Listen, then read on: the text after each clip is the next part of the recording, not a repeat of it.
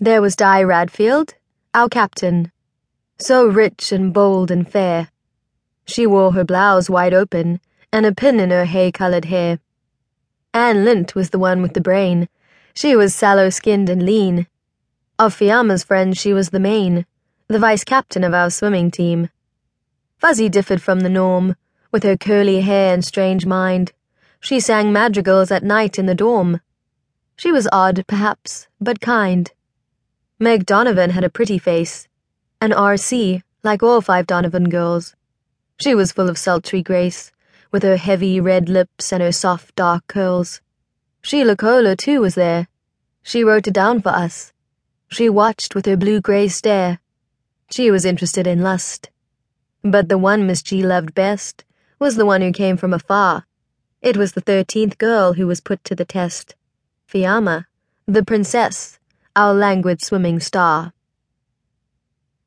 The graves of Sir George Harrow and his faithful bull-terrier, Jock. The white sky meets the flatness of the plain, pressing down heavily all around. In front of the school, nothing moves except the shimmer of heat. It is all distance, flat land, sky, and the slight trace of the river that runs slow and dun beside the graves toward the low, blue hills. Looking out, so many years later, from the red-roofed buildings of our Dutch gabled school across terraced lawns and felt toward the river and the wattle trees, we can no longer see the graves, but we can still hear the hum of the mosquitoes that swarm along the banks of the stagnant water. We can still smell the thick smoke of Miss G's cigarette. In our mind's eyes, we see Fiamma lying on the grey marble grave beneath the frangipani trees. Her slender hands are crossed on her chest, and the white irises that grow wild along the banks of the river cover her body like candles. A faint breeze stirs the hem of her earth-coloured tunic. She seems asleep.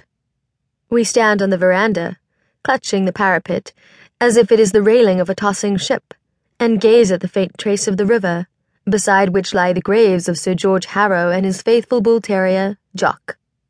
Our school, which was renowned for neither academic excellence nor illustrious alumni, had once belonged to Sir George, a High Commissioner and hero of the Boer War. He distinguished himself at Ladysmith and Kimberley.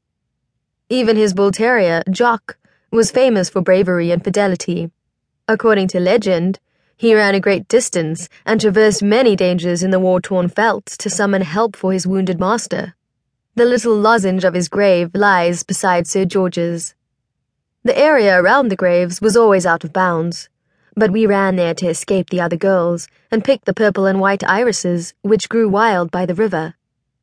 There was a picnic hut with a red, beaten clay floor and 2 latrines, which gave off an unholy odor. Vagrants sometimes sheltered there, and we would find their striped blankets and tin mugs under the benches. We would lie in the shade of the frangipanis on Sir George's cool, grey marble grave, and cover our bodies with the wild irises, and fold our hands on our chests and play dead. We managed to move the heavy marble slab aside, enough to gaze down through the crack at the illustrious bones that lay there, white as shells.